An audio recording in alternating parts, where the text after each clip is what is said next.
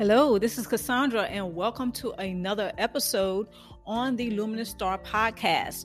Today, I'm going to be talking to you all about narcissistic personality and primal drives. I'm going to break down how sometimes a narcissistic personality will use a person's primal drives in order to obtain source supply.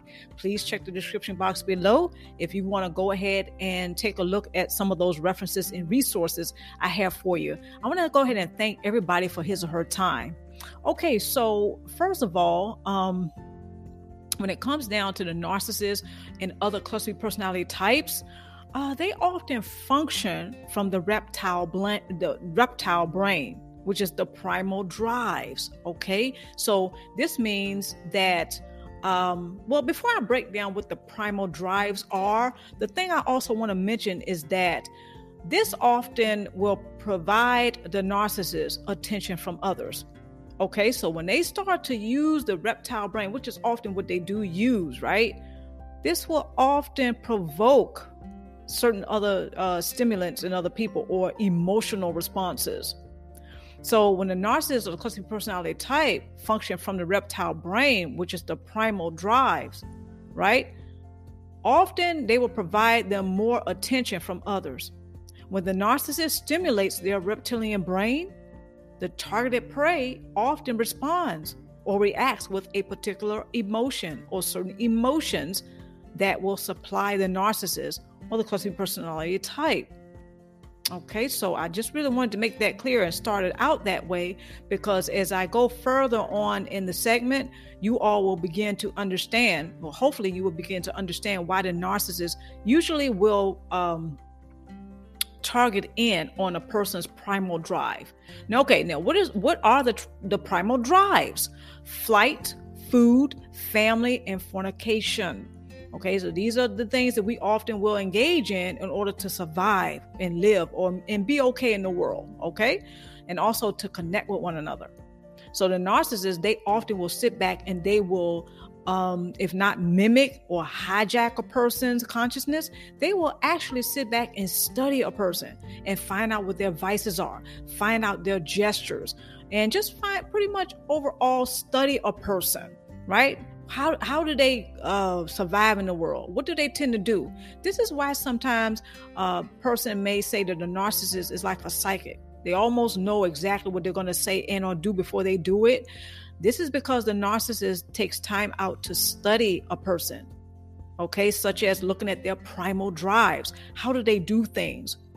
How do they tend to think? Even down to the gestures. It's kind of freaky and eerie when you think about it, but a lot of you already know about this because of your experiences with narcissist relationships.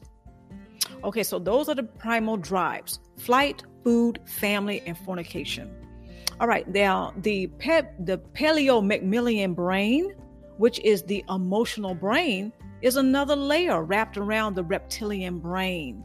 Okay, so it's like a layer wrapped around another layer. So when the narcissist starts to play with a person's mind, they're also toying with their heart or their emotions. This is often why a person may feel very emotional when the narcissist tries to goad them into an argument, and they may start to, instead of responding, he or she may react. Okay, this is understandable considering what's going on. The narcissist sometimes can cause a person to become triggered, okay, even emotionally. So the gaslight technique, combined with the use of neuro-linguistic programming, is the narcissist trump card. So when they combine gaslight techniques with neuro and linguistic programming, this is the narcissist ace card or the trump card. Okay, because why? Because this will ensure that certain emotions will be experienced by the person that they're trying to obtain the supply from. Just think about when they try to goad you into an argument. You know, they're playing with your head and they're playing with your emotions too, right? So this may cause a particular reaction or an emotional response. Okay, so the narcissist, the source or the person that the narcissist is targeting for source supply, okay, sometimes they become spellbound, or they may be under a influence or a suggestive state, while certain pre-programmed triggers are experienced. And why is this? Again, because the narcissist is not only playing with the person's mind, but they're playing with their emotions too. So when the narcissist begins to gaslight a person and combine this with the neuro-linguistic programming, the narcissist can sometimes have that person in a suggestive state. It's like a Svengali narcissist. It's almost like they're hypnotizing the person that they're trying to obtain source supply from. Okay, so when you think about the gaslight technique and the neuro-linguistic programming, that's just another way of looking at how the narcissist toys with a person's mind. But that person can become very emotional as a result. Okay, so what are some of the pre-programmed triggers? It could be traumatic events. A person can have unresolved fears that the narcissist may have studied and picked up on, right? Or noticed about the person. Another pre-programmed trigger could be people, places, and things that remind the person of traumatic events. And of course, it may be adverse effects of abuse, dysfunctional relationships, and unresolved pain. So the narcissist sits back and they study this. Sometimes it's unconscious on their part. Sometimes they know exactly what they're doing because they have certain intentions or hidden agendas, which is to obtain source supply. So the narcissist will, never underestimate how far the narcissistic personality will go in order to obtain source supply. So these adverse effects of abuse, dysfunctional relationships, and unresolved pain can come to the surface, especially when the narcissist is using gaslighting techniques combined with neuro-linguistic programming.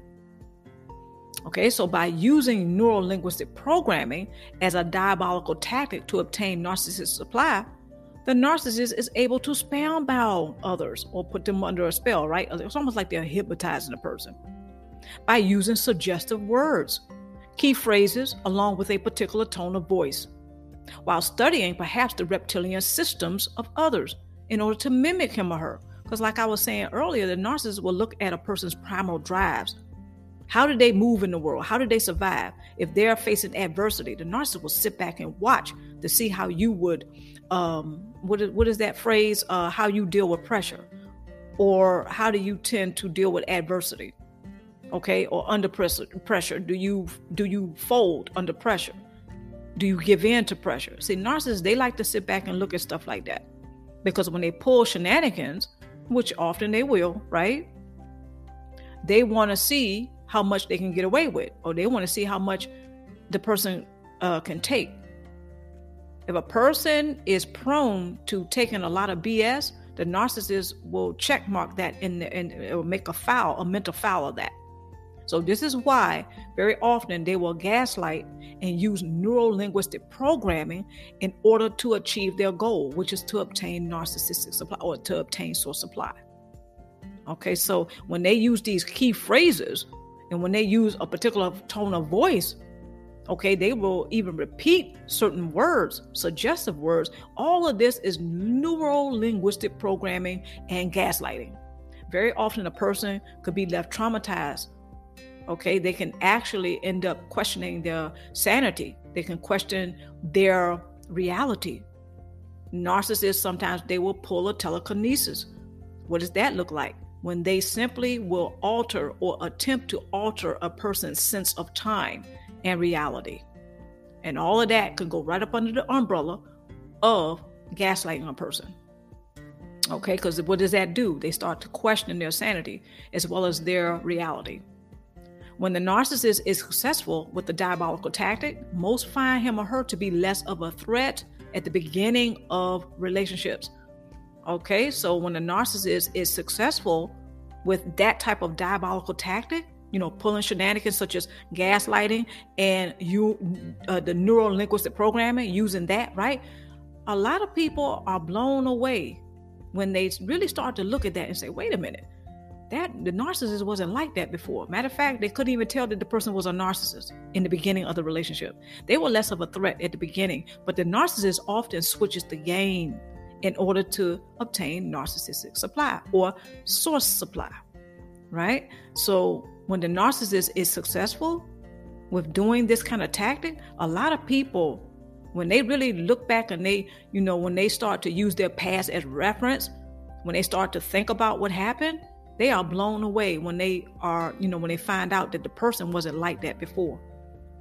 So narcissists, it's like a slow burn almost when they start to use these types of tactics. Usually, they're pretty, nice at first, but then when the mask slips off and it cracks, very often the narcissist, in order to do damage control, he or she will sometimes use like what you call a shapeshift. Okay, they will try to regain, or do damage control. They will try to regain control. All right, so I want to go over some critical questions here. Critical question number 1, do you often feel emotionally, mentally, or psychologically drained, especially after a heated argument with a narcissist or cluster B personality type? Maybe some other cluster B personality type you're dealing with, like antisocial, borderline, okay, histrionic. It's not just the narcissistic. So when you start to feel emotionally drained or mentally or psychologically drained, remember, you have a energy body. The narcissist has an energy body. So the narcissist, the way their energy body often functions is that it goes and it plugs into other energy bodies in order to extract what it wants, so it can continue to thrive and survive, moving on from every source of supply that they can possibly muster. So this is why they often move from one relationship to the next. Okay? And remember, everybody has an energy body. No one can survive or exist without energy. So we have an energy body. So picture a glass of water, right? It's full. Put a straw into that glass of water. The straw represents the narcissist's energy. The glass of water represents your energy. So the narcissist, so when that glass of water is drank, right? And the glass is empty, it's still a glass. Okay, so your energy body may feel drained and empty as a result of the narcissist extracting what he or she needs from it. So now they're full and they can move on and they're energized. This is often why they feel quite calm after they have goaded you into an argument. Second critical question, is there a contrast between how you feel while in the presence of the narcissist in comparison to when you are away from him or her? The second part of that question, which scenario influences you to feel and think better about yourself? Very often a person is also blown away when they start to look at how they think and how they feel when the narcissist is around versus when they're not. Some of you can think about this. When the narcissist is around, you just probably feel down and out. You may feel drained of energy. You may not seem to be able to concentrate. It's almost like you're not yourself. But when they're not around, you feel a little bit better. You may feel a little bit lighter. You may be able to muster up a smile or two. You may be even feeling lighthearted. See, this is where your contrast comes in. So you can compare that apple to orange. When the narcissist is around, right? You don't feel so good. You don't think so well about yourself. Perhaps. But when they are around, when they're not around, you think a little bit better. You can see a brighter world. You may even start to feel better about things. Okay? So that's just something to think about. I did this exercise once myself, or actually I did it several times. And I found out that contrast is very helpful, especially when you start to become triggered and feel overwhelmed by the narcissist relationship. He or she may be pulling these shenanigans like gaslighting and using neuro-linguistic programming. You can go to the contrast or seek out the contrast that can help you. Third critical question, can you use 5 words to describe the character of the narcissist or another cluster B personality type in your life based upon actual events that took place between you and that person? Now, this one is huge because it goes right into that contrast that I was just talking about. Narcissists often have their cheerleading squad. Who is the squad? Okay, who are the squads? Those that they have recruited as flying monkeys and those who are enabling the narcissist. They're always on standby, seemingly, right? And at the ready to tell you how good the narcissist is and you're overreacting, or maybe you're too sensitive. This is when you can start to drown those voices out and start listening to your own voices. or your own voice, pardon me, right? Your own voice. Now, the narcissists, they can be chattering. Their words could be in your mind when they're not around. So sometimes you have to drown out that naysayer voice from several people who are on the cheerleading squad of the narcissist.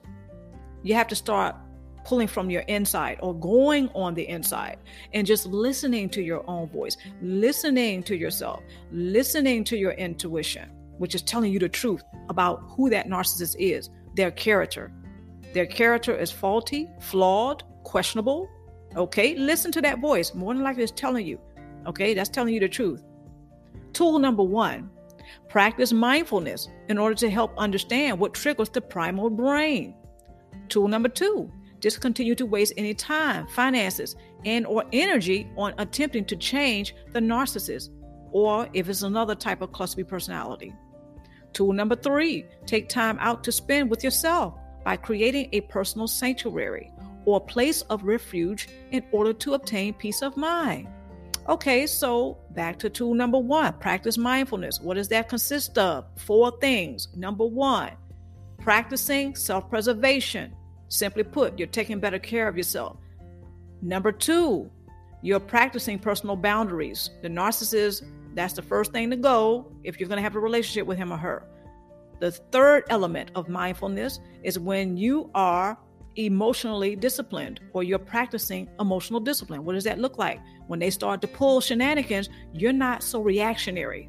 This takes practice, so don't beat yourself up if you tend to slip from time to time. The fourth element of mindfulness is when you are practicing self-preservation. I think I mentioned that. Self-preservation, emotional discipline, assertive. That was the one I was looking for. So you're going to start to become a little bit more assertive. So when you're practicing mindfulness, you're going to become a little bit more assertive, practicing self-preservation and personal discipline, as well as emotional discipline. Okay, personal discipline, in other words, you're practicing, you're taking better care of yourself. Okay, so discontinue to waste any time. Why would you continue to waste time on a relationship that's really not fulfilling you? It's not nourishing you. It's not going anywhere. You may be overspending on the narcissist. Whenever their special date comes up, you're helping them to celebrate. But when your special dates come up, do they help you celebrate? Do they uplift your spirits? Probably not. So that's a lot of energy and focus being put on the narcissist, right? So, when they're attempting to control you, sometimes unconsciously, a person may be attempting to change the narcissist. Why? Because they want the narcissist to treat them better. They want to be loved and cared for. This is understandable. So take time out to spend with yourself. Create a personal sanctuary. You're going to need that peace of mind. What does the contrast consist of, or what will it provide? Now, I found this out for myself. It will provide you balance, harmony, and peace of mind. Okay, so there are references and resources that I have here for you. Please check those out at a later date. And wherever you are right now, take care of yourself and each other. Mwah!